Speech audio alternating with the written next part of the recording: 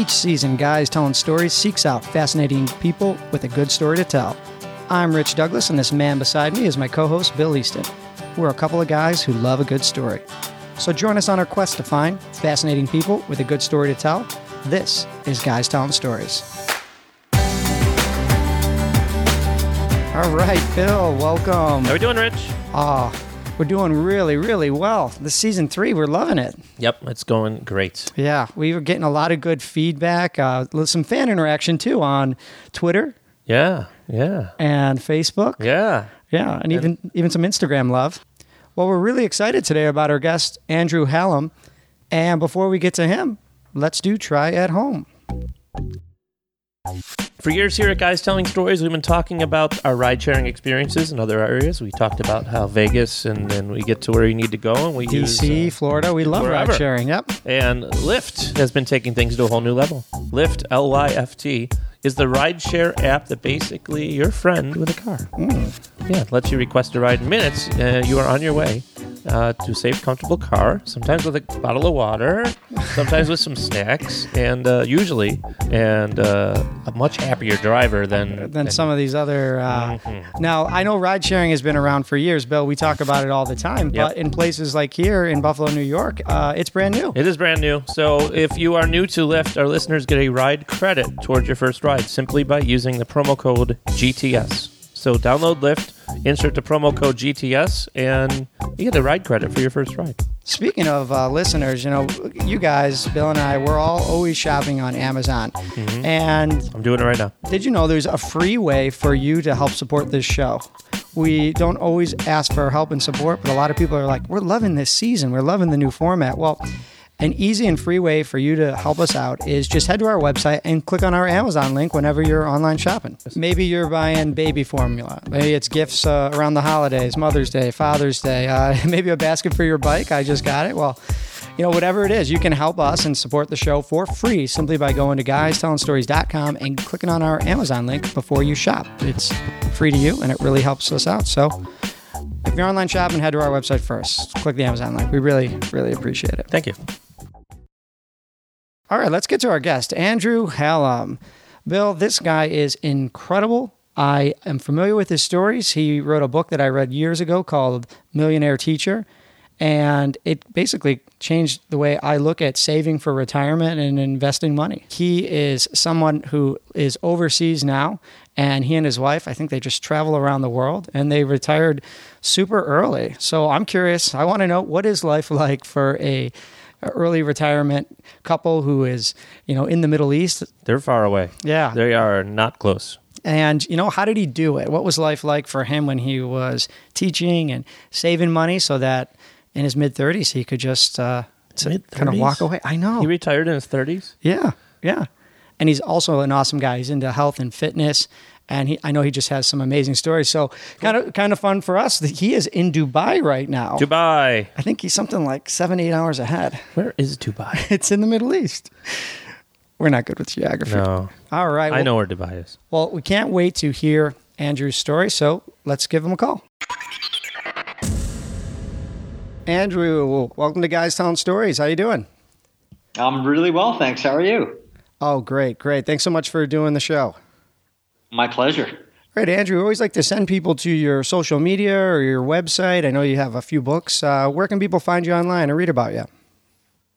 Well, andrewhallam.com is a blog site that I end up linking a lot of the articles that I write into. On Facebook, the Millionaire Teacher on Facebook, so you can access me on that as well. And of course, my book, Millionaire Teacher, there's a second edition that was published about 3 months ago. It was published by John Wiley & Sons, and of course, it's available in all better bookstores and then on Amazon. You are definitely the furthest guest we've ever talked to. Where are you right now? I'm in Dubai. Where are you? Ooh, we're in Buffalo, New York. Yeah, so we are East Coast time, and I think that would be about 8 hours ahead right now. I guess so. I guess right now, for me, it's 7:23 p.m. Yeah, and we're talking to you. It's 11:23 a.m. The delay makes it sound like it's only 6 hours. So, one of the first questions, my wife was helping me do a little bit of the research, and she was just curious, hey, what's it like to be a millionaire. Yeah.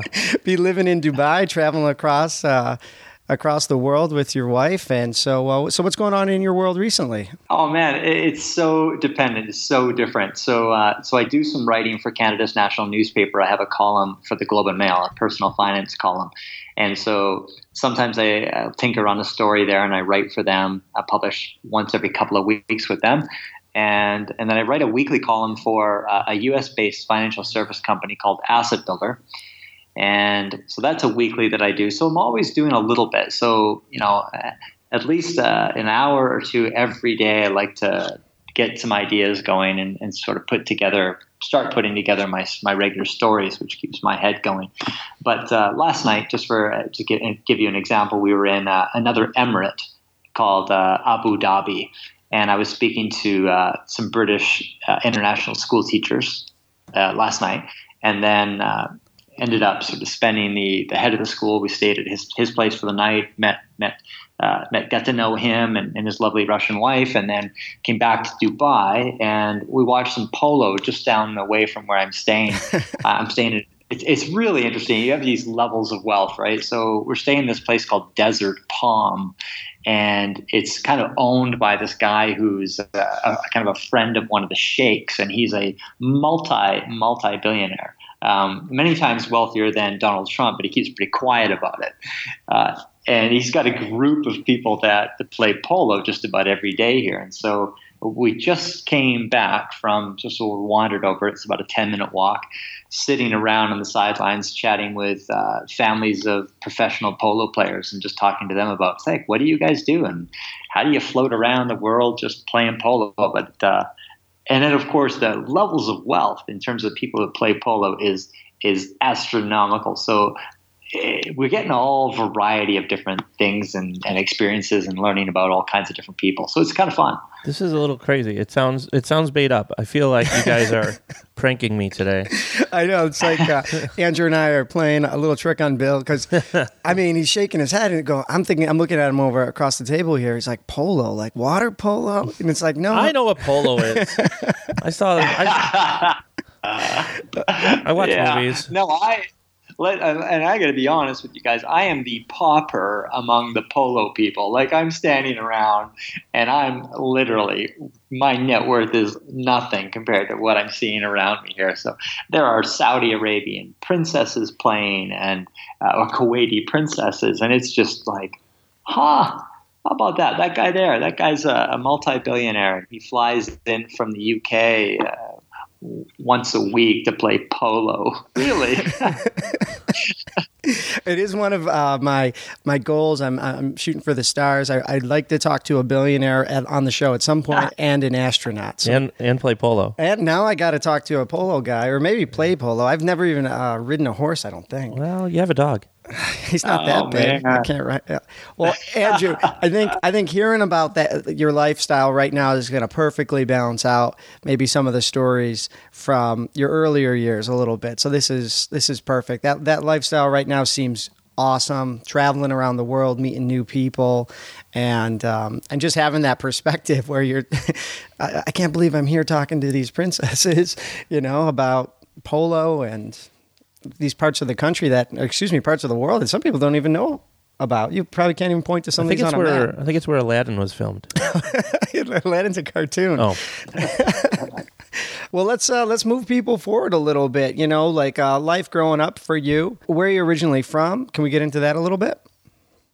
Yeah, I was born in England, and my family moved to Canada when I was 3, and I grew up in an small interior city called Kamloops, and I was one of 4 kids. So I've got 3 sort of twin sisters and a brother. And my father was a mechanic and not a lot of money. So obviously I had to, if I wanted something, I had to pay for it on my own, which I think when I look back at it now was a really good thing because like a lot of kids, I got my own paper route and such, but unlike a lot of other kids that might get a new bicycle at Christmas or for their birthday, or the parents might just bring one home just randomly. I'd pay for my own stuff from bikes and onward from about the age of 12. So it did teach me that if I wanted something, I had to work for it. Money didn't exactly grow on trees, which I think ultimately lays some really good foundations for me. That's awesome. Yeah. Did finance run in the family at all? Well, I think like most kids, I had a tendency to be a brat at times and wonder like, hey, why can't we take a trip to Disneyland like some of these my friends have done, or why can't I have a new bike? And my mom sat me down one day, and I was probably about 14 or 15. And it was one of the best things she ever did. She said, let me show you. She was really honest. She goes, let me show you what your dad gets paid. And she showed me like pay stubs, and my mind was blown. I was like, oh my God, Dad makes $30,000 a year. And my mom said, yeah, now so let's have a look at what comes out of that. And she taught me about income tax. Right. And then she showed me the mortgage payment. And then she showed me the grocery bills, the weekly, monthly grocery bills. And then she showed me how much my brother's ice hockey cost. And I was in the soccer league and what that cost. And afterwards, so I started this whole thing by saying, well, Mom, why can't I have all these things? And at the end of this sort of sitting with my mom for about 30 minutes, 45 minutes as she was going through the realities, the expenses of life, I looked at my mom and said, Mom, how do you do it? Yeah, what'd she say? Well, you're not playing hockey; you're playing soccer, so that saves. Yeah, that saves some. That's right. That's right. Oh, it sounds to me like they were superheroes, like somehow making this all work. But did she have a realistic answer? That one for you, like this is how we do it. Yeah, she just talked about how we really budget it. We have to be careful. And so obviously I can't get all of these things that I may want to have, or some of the things that some of my friends would end up having because their parents have earned more money than our family, and they may have had only 2 kids instead of 4 kids. And so I got it. Like when she was talking to me about, I really got it. So I recognized, you know what, we're from, fairly modest means, and we have to be careful with our money. What about later on when you got a little older in college? Tell us a little bit about Russ, the mechanic. Yeah, it was one of those moments like, I don't know if you guys have read like much of Malcolm Gladwell's stuff, but of course the book Outliers is a fabulous book. And I really identified with this part in Outliers where he says, they're self-made people, and then there are always these moments where sort of fortune smiles on them, where they may meet somebody ends up being really influential. And for me, that was kind of my outlier moment where I met a mechanic while I was working at a garage to pay for my college expenses during the summer. And this mechanic, rumor had it, this guy was a millionaire. And people had said to me, hey, if Russ ever wants to talk to you about money, make sure you listen to him. And I thought, well, why would this guy, I didn't even believe this guy was a millionaire. Like if he was really a millionaire, why would he be a mechanic? And it turns out one day, he sat me down, took me into his office. We worked the night shift. And he said to me, what would you do if I gave you $10,000? And I thought, oh my God, it's true. He's going to give me 10 grand. He's like, I'd be afraid for a second. I'd be like, Russ, what do you want me to do? This is crazy. Oh. It was funny because it was kind of Godfather-like, right? I think this guy liked to play that role a little bit. Mm-hmm. And I said to him, well, I guess I'd put it towards my schooling. And he paused for a moment, he looked at me, and he nodded his head slowly, and he said, that's an acceptable answer. And years later, he said to me, remember that first conversation we had? If you told me that you were going to buy like a new stereo or you're going to take some trip, he said, I probably wouldn't have talked to you again unless I had to. He would have cut you off completely. He would have cut me off. This Russ character seems like you're Mr. Miyagi. Like he's about to teach you to wax the car and paint the fence. So, after your acceptable answer of what you do with $10,000, what happened next? I think he wanted, I think he wanted to teach people. Like, I think he found something, I guess, much like I'm wanting to do now. He wanted to show people that there's a way to make your life a lot easier. And so he talked to me about compound interest, and he showed me how if I invested small sums from a young age, I wouldn't have to save as much money as the regular Joe if I started early enough. And I would end up both wealthier, and I would end up, saving less of my income, which which totally appealed to my lazy nature. I was like, yeah, I'm game for this. First, to be honest, what he said to me was like, you got to do $100 a month at minimum. You got to start doing that. And I was 19, and I said, there's no way. Like, how can I do 100 a month? I'm paying for my college and the whole bit. And he said, look, I've been watching you kind of go over to that vending machine, and you go down there pretty frequently, and you pick up like a can of Coke, and sometimes I see you buy like a bag of chips or a chocolate bar. And so he said, if you had to, could you buy like 2 cans of Coke and a muffin out of that vending machine every day if you had to? And I looked at him and I said, well, I guess I could. And he said, well, knucklehead, do the math. That's like $3 a day times 31 days, where you're looking at $100 a month right there. And I know other people have used things like the latte factor and these ideas of, putting away, like you said, $3-5 a day. So to me, being a college student, be like, I just don't have any money, though. I would make an excuse to not do it. Being a little older now, I would slap myself upside the head and say, you should do it. You could be a millionaire watching polo players in Dubai if you would have started at 19. So did you do it? Did you start right away, putting that money away?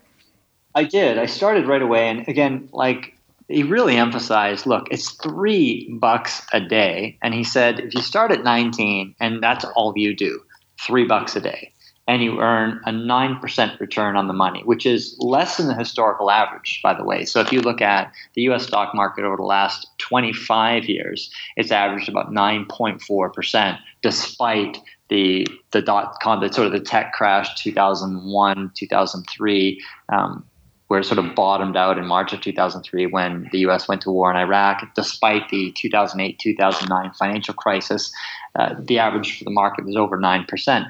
So, he showed me that if you sort of put away this $3 a day, it's $100 a month, and you did it from age 19 to age 65, it would end up being worth, at the end of it all, quite a bit of money, getting on towards $1 million. And so I was pretty inspired by that. And then as I started to earn more money, I started putting more and more money away. And then by the time I was in my late 30s, my investment portfolio had exceeded $1 million. Congratulations to that. I know that was years ago, but still, what an accomplishment. I got to start doing this. It wasn't that long ago. How old do I look? Jeez. Nice going, Rich. He hung up. Oh, great. Yeah. No, I know what you mean. It's awesome to hear that this stuff is happening for people in their 30s when they start young. Because I think most people who are thinking of retiring early go maybe 55. If I'm lucky, a friend of mine wants 50. And then you meet this extraordinary person who maybe is 45. But to hear about somebody in their 30s, it's just unbelievably incredible. So I know you've got some awesome anecdotal stories about those years while you were saving, while you were, a young man. Which ones do you think you might want to share with our listeners? Something about, living while saving half your money. Yeah, it was kind of fun because, I was a single guy. And in a way, it was a bit of a game. In terms of the investing, no. I wanted to be really pragmatic, use peer-reviewed evidence in terms of how I invested to give myself the best statistical chances of success as an investor. So I didn't mess around with money. But what I did do, the gamesmanship for me was, how frugally can I live? And especially as a young professional, as a young teacher, I took that to some really major extremes, but in a sense, that's sort of part of my personality too. I've done a lot of kind of extreme things physically with sports and the whole idea of, hey, for a few years, how cheaply can I live? And it's not for everybody, but it was kind of fun. It was kind of challenging. So when I first started teaching, I wanted to figure out how to end up not paying rent, if at all possible. So I did a lot of house sitting. And so people were going away, I would look after their house. And so, there were months at a stretch where I'm going from one place to the next and I'm not paying any rent at all, which of course frees up a lot of money if you're paying, you're saving $500 a month on rent. And of course, that's the money that you can either put towards debt reduction or you can put towards investments. And then later I found a place that I thought, you know what, it's about time I found my own place. And I did get a place that was cheap. It was $350 a month. I still remember that. It included cable. This would have been, just at the beginning of the internet. So it would have been early 90s. And the only problem with that is that it was about 32 miles from where I worked. That's a healthy commute, even by car. In some states, New York City, Los Angeles, a 30 mile commute could take you hours. So how'd you get from point A to point B every day? Well, I recognize that, all right, I can drive my car. And obviously then I'm going to be wear and tear on the car. That's going to cost me some money. There's going to be fuel costs.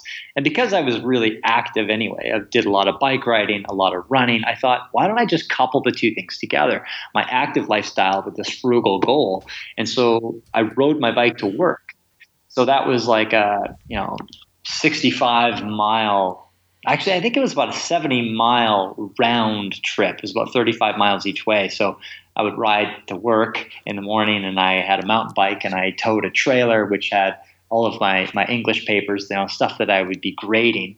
And then the crazy thing is, as you probably know as an English teacher yourself, is that I would sometimes take the same papers up and down the highway 3 or 4 times and not grade them when I got home.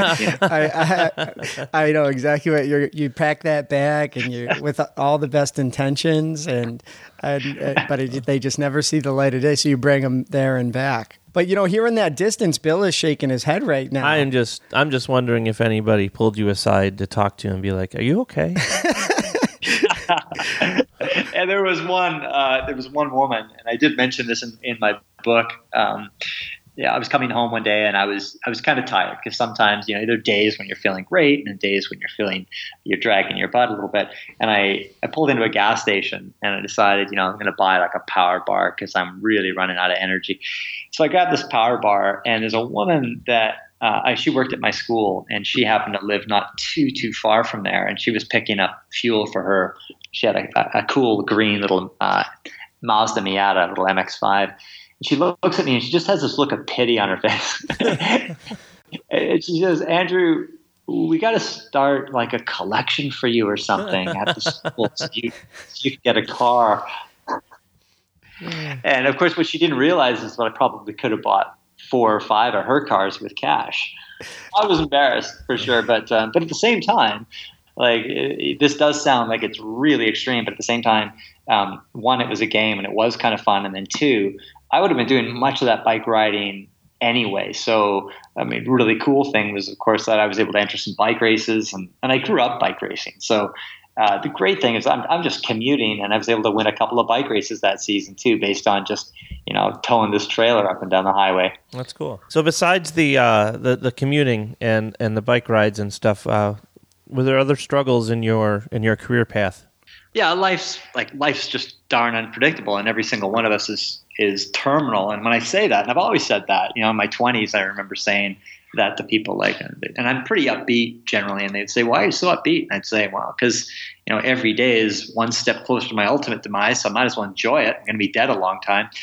But it was 2009, so I was 39 years old, and everything was just going really well in life. Married to a wonderful woman. It was before I ended up writing Millionaire Teacher, but financially I'm in really great shape. I'm enjoying where things are financially, and I was doing a lot of running, a lot of competitive running races. And there's a really big race that's held in Singapore. Actually, they're held throughout the world. It's called the JP Morgan Corporate Challenge, and it started in New York, and it was a race around sort of Central Park, which explains the odd distance. It's a 5.6 kilometer race, and they started holding this race in a variety of different business districts around the world. And in Frankfurt, and they've got it in Johannesburg, and they've got them in Melbourne, Australia, and of course in Singapore. And there are about 10,000 people that enter this thing, and I ended up being the oldest winner of in the race's history. I believe I was 39 years old and crossed the tape first. And I'm thinking, wow, here I am. I'm 39, just turned 39. Life doesn't get any better than this. It's amazing. Feeling fantastic. And then shortly after that, I went for a routine medical screen, and I found out that I had bone cancer. Oof. Oh, wow. Wow. I mean, you're on top of the world. You just won this amazing race. And it's not because everybody else thought it was a 5K. You're in great shape. That's my excuse. Life was good. Yeah. And what do you do to move forward just a little bit, those first few steps when you get a diagnosis like that? Oh, it's obviously it's brutal. Because you don't know anything in terms of what's going to happen. There's surviving. There's your survivorship. So for my cancer happened to be in my ribs, and it spread into 3 different ribs, and then it was spreading in towards my spinal, in towards my vertebrae. And so once the cancer works its way into that spinal canal, you're pretty much done. It's really game over. And so I went in, and it was really, really close. When they went and had a look to see what was going on, it was really, really close to my spine. And so during the surgery, of course, they try and get a decent margin. And so the idea is you cut around the cancer, and you try to hopefully take some healthy bones on the outside of it, such that you have decent margins. You're not going to get cancerous bits and pieces that are going to continue to grow elsewhere and spread. So the spine was the challenging part, because they needed to get some degree of margin, but it was really close to the spine. And so then you're not really sure of whether you're going to get it or not in time. And when they did the surgery for me, they nicked the dura, so I'm leaking cerebral fluid during the surgery, and they have to sort of glue you up, and that's a bit of an exciting time. Oh boy.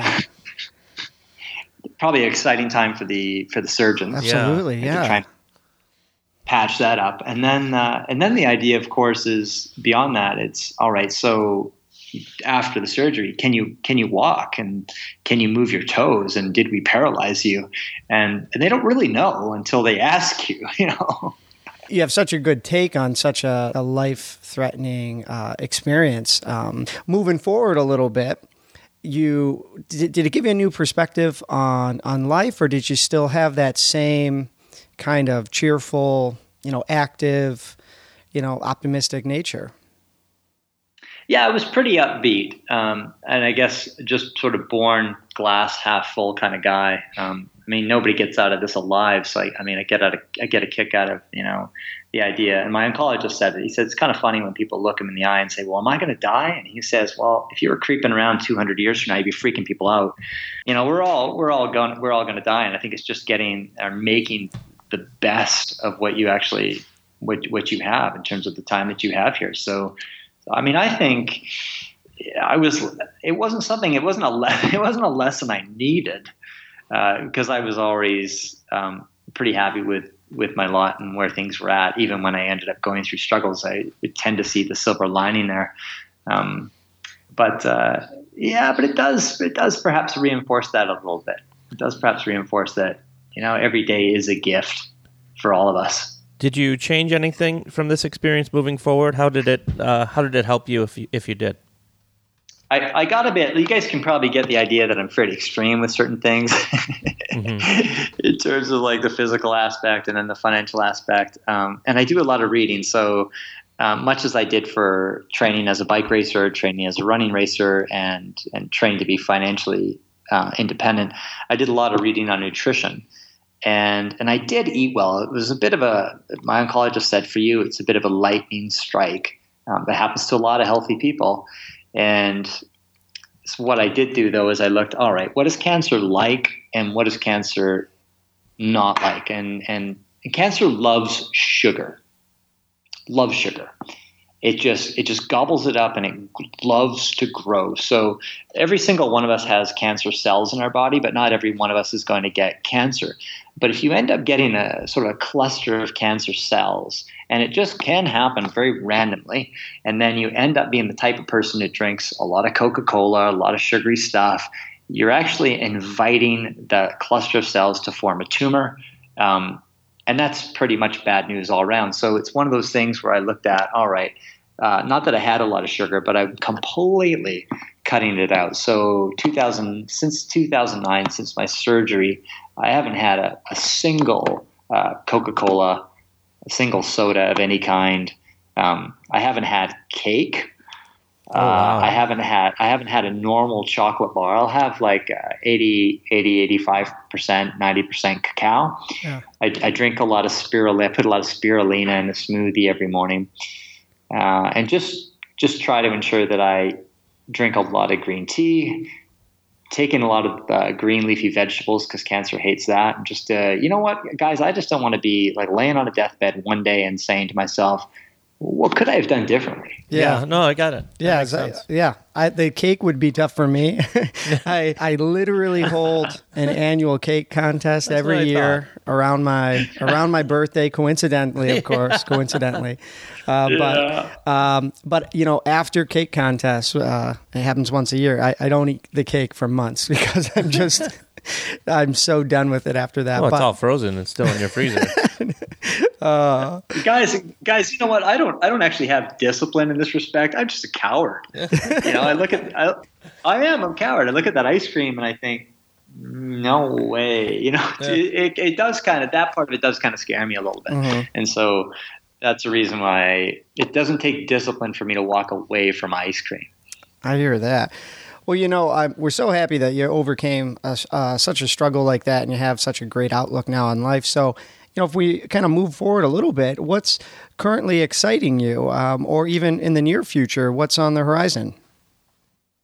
Well, I'm loving meeting different people, going to different places, seeing different countries and cultures. And what I've been doing since January, I've visited 11 different countries and getting in and speaking to teachers at international schools and then people working at businesses and trying to help them with their financial lives. So trying to encourage them to be smart with the money that they're spending and then really smart with the money they're investing. And that's a pretty exciting thing. So I've been doing a lot of that. I was just mentioning that I was in Bahrain last night giving a talk, and that was the 39th school that I've spoken at since January. And so I speak to the teachers, but I also speak to the kids based on philosophy of money. So not just the investment aspect, but a little bit of how to think about money and how to live a really great life. And that when you do have some money, experiences trump material things. So purchasing things that allow you to, or at least spending money that allow you to do things, enjoy great experiences, time with people you love, time with your friends. Those things are far more valuable when we look at studies on happiness than material things like that latest iPhone. So it's kind of fun to show studies on this, to show the kids and to show the adults really what happiness studies suggest. So further down the road, because you can't be traveling and doing this forever. What are your goals? What do you see yourself doing? Well, long term, I think I'd like to spend sort of 4 months in different destinations. And so there are some really cool places that I'd like to just immerse myself in the culture. My wife and I love to just meet new people and learn about have new cultural experiences. So what we'd like to do is spend 4 months in one location, and 4 months then in another, and then 4 months in a third, and then basically rinse and repeat. So we can go back to a place, and we've already established connections to that place. We've already established friendships there. We're the types of people that really love alternative stimuli. So for us, and again, this isn't for everybody, but for us to stay in the same spot after a while, I think partly because we've done so much traveling, would probably get a little bit bored with that. So we'd like to split our home into sort of 3 different places. That's cool. Yeah, that sounds great. My wife and I, a few weeks back, were in San Diego, and I think literally the second day we were there, she went out for a run and came back and was like, I want to live here someday. Yeah. And, being a little bit more of the planner, and especially in terms of finances, I was like, well, one day we can probably live there for a few months, and then we'll have our home base, and then we can go somewhere else. And she was saying, yeah, but, then we got to sort of set everything up and, meet new people. And I'm like, well, the first time you're there, but then you travel back around the next year. So, honey, if you're listening to this, it's possible, and we can do it. Just a few more years of saving or planning. And make sure you have a second bedroom. Yeah, because Bill's coming too. Well, Andrew, we always ask for some advice, and you speak to educators every single day, people from all over the world. But what would you say to somebody just starting out on their financial journey that could help them take that first step on the path to success? Well, I think always think optimistically and make a goal. So regardless of what it is, if it's something you want to do physically, you want to run a marathon, you want to be financially independent, is kind of visualize it and write it down. So actually put it down on paper somewhere so you can actually see it, and then tell a few close friends what you want to do. Because if you want to achieve something and no one knows it, so you want to run the Boston Marathon one day and it's cold and it's 5 a.m. and you got to do your long run before work or whatever it is. If you haven't told anybody, odds are pretty high that you might not get out of bed. So true. Yep. Andrew, for maybe an older listener, somebody maybe in their 40s, 50s, maybe even, like somebody in 60 years old, let's say. And I say older because, what would you say to them if maybe they haven't taken those first steps properly, or they felt like life got in the way, but they're listening to this today and they want to start today to the path to financial success? What would you say to somebody who's in that, age range? I'd say you're never going to be younger than you are right now. And so that I think is key, is recognizing that, it is never too late. So I look at examples of people that they might have a little bit of money in investments, and the investments aren't very efficient. They're high cost mutual funds. And of course, the greater statistical odds of success are with low cost index funds. And so a lot of people will say to me, well, okay, I'm 60 years old. I retire in 5 years. Is it really worth me selling my high cost mutual funds and put them into low cost index funds? And I say absolutely, because what you have is, it's not necessarily how long you're working that counts, but it's how long you're living.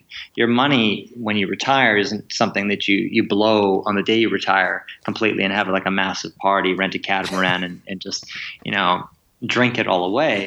Right. It's one of those things where you need to live on that sort of for the rest of your life. So you need to have that money working for you. So a 60-year-old could theoretically have money in the markets for another 25 years or plus. And so they'll need to be selling some of that, obviously, to cover the cost of living. But it really makes sense when it comes down to investing efficiently, number one. Number two, as well, when I do say you're never going to be younger than you are right now, or is to make sure that you do save the money that you have. Track your expenses. Once people start tracking their expenses, I don't necessarily say people have to budget, because budgets are boring. Budgets are like diets. But if you just track what you spend, studies show that you end up spending less, which allows you to invest more. And now we get to what I think is the kicker.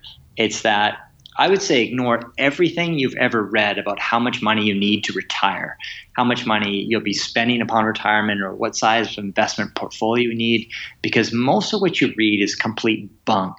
It's looking at it with a really fixed mindset instead of a growth mindset. And what a growth mindset would say is, you know what? Where could this money go furthest? And so I'll give you a really great example. When my wife and I ended up quitting our jobs, we spent a few months down in a fabulous place called Lake Chapala, Mexico. And it's just south of Guadalajara, about 45-minute drive south. The weather is perfect. Elevation is about 5,000 feet above sea level. So it's just this fabulous sort of 72-degree temperature all year round. And we met people down there, Americans. There are a lot of Americans that moved down into that area. People that that do so because the cost of living is lower, or people that just do it because they love the Mexican cultures. It's a really safe area of Mexico. And we met people living on $1,600 a month there, and not because they had to. Like some of these people, they had money, but that's all life was really costing them. They were living in a townhouse with a swimming pool. They had a gardener. They had a maid that came and cleaned the place a couple of times a week. They were going out for dinner 3 or 4 times a week. And it's cheap. And so there's a really great book that I suggest that everybody sort of have a look at, especially if they're wondering whether they're going to have enough money for retirement. It's written by a couple of writers that write for International Living magazine, and it's called International Living's Guide to Retiring Overseas on a Budget. And to me, it's exciting because it goes through and talks about different locations like Panama. What does it cost to live in Panama? What are the medical costs there? What's it actually like for expatriates? And I find this kind of thing really inspiring. And even if you don't want to, pull your roots up and move to Mexico and stay there the rest of your life, the idea that you could live in one of these low-cost locations for 6 months a year. Typically, I recommend the winter. Yeah, absolutely, yeah. And just dramatically cut your costs and spend far less than the typical retiree, and I think live better. I think that's great advice, and for anybody who is interested in taking that first step too, I'll personally recommend your book, Millionaire Teacher. I didn't even understand what index funds were, or where to put my 401k or 403b, or what's the difference between those two and a Roth IRA. And I think your book does a really good job of laying those things out and explaining them in a way where people can understand how they need to start living in order to be living later. Oh, thank you. I had fun writing it. I had fun writing that book. Just want to recap for everybody. So we went from spraying down buses to teaching to playing polo. So there you go. I guess that's in Dubai. That's what is it? The summary, the quick version. Yeah, the cliff notes. Well, I guess the point is there was none of this in self-made is exactly what it is, and there was none of this in his family. There was no schooling involved with this. It was. I learned how to do it from somebody who gave me a tip and figured it out on my own. And that's really cool. Yeah, awesome story. All right, Andrew, thank you so much for the interview. And where can people find you online one more time? Social media, your books, website, just a little reminder for them. AndrewHallam.com and Facebook, Millionaire Teacher. So... Of course, my book, Millionaire Teacher, came out, the second edition came out 3 months ago, and it's available on Amazon and in most bookstores. The finer bookstores. The finer bookstores. As I think you said earlier. Yeah. Yeah, available at all better bookstores. Yeah, none of those fly-by-night bookstores. So you crappy bookstores, if you're listening, all you got to do. Hey, I've seen it in crappy bookstores too.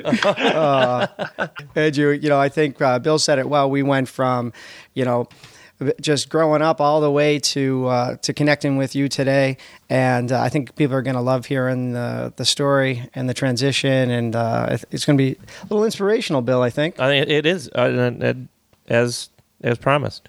Yeah. Well, thanks so much for sharing your stories, Andrew. My pleasure. Thanks for inviting me onto the show. All right, Bill. Hey, Andrew Hallam. That was pretty cool.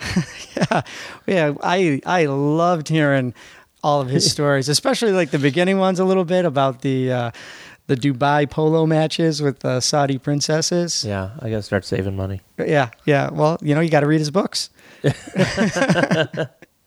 But I kind of inspirational too, hearing about his cancer survivor story and his approach on life and his perspective too. No, it is kind of cool, and I try to live my life a little bit like that. Like you got to live for the day, but he didn't do that for a long time. He was living for the future for such a long time. So the philosophy change once he got to a certain point is pretty interesting. Yeah. I don't know if we're gonna start riding our bikes 30 miles each way or whatever it was, but we should try something. I'm gonna get on a horse, see if I can knock around a polo ball. Yeah, seriously. So if you don't have a horse to ride, you can always go with Lyft, the ride-sharing app that will pick you up and give you a ride when you need one. Remember, you can use our promo code GTS. If you don't have it, download it. Use promo code GTS. Guys Telling Stories. Awesome, yeah. And also a quick reminder that you can help us and support this show for free simply by going to our website and using our Amazon link. That's guystellingstories.com. Click our Amazon link to support the show and help us out for free whenever you're online shopping. You're shopping anyway. Yeah, thank you. Thank you. Thank you. It helps us so much, and we really appreciate it. All right. Well, guys, this has been another great episode of Guys Telling Stories. Please, if you like what you hear, subscribe to the show. Tell a friend. Subscribe them, too. Just grab their phone. Sure. And share this episode with them. Don't look at the pics. All right. As always, I'm Rich Douglas. I'm Bill Easton. Until next time.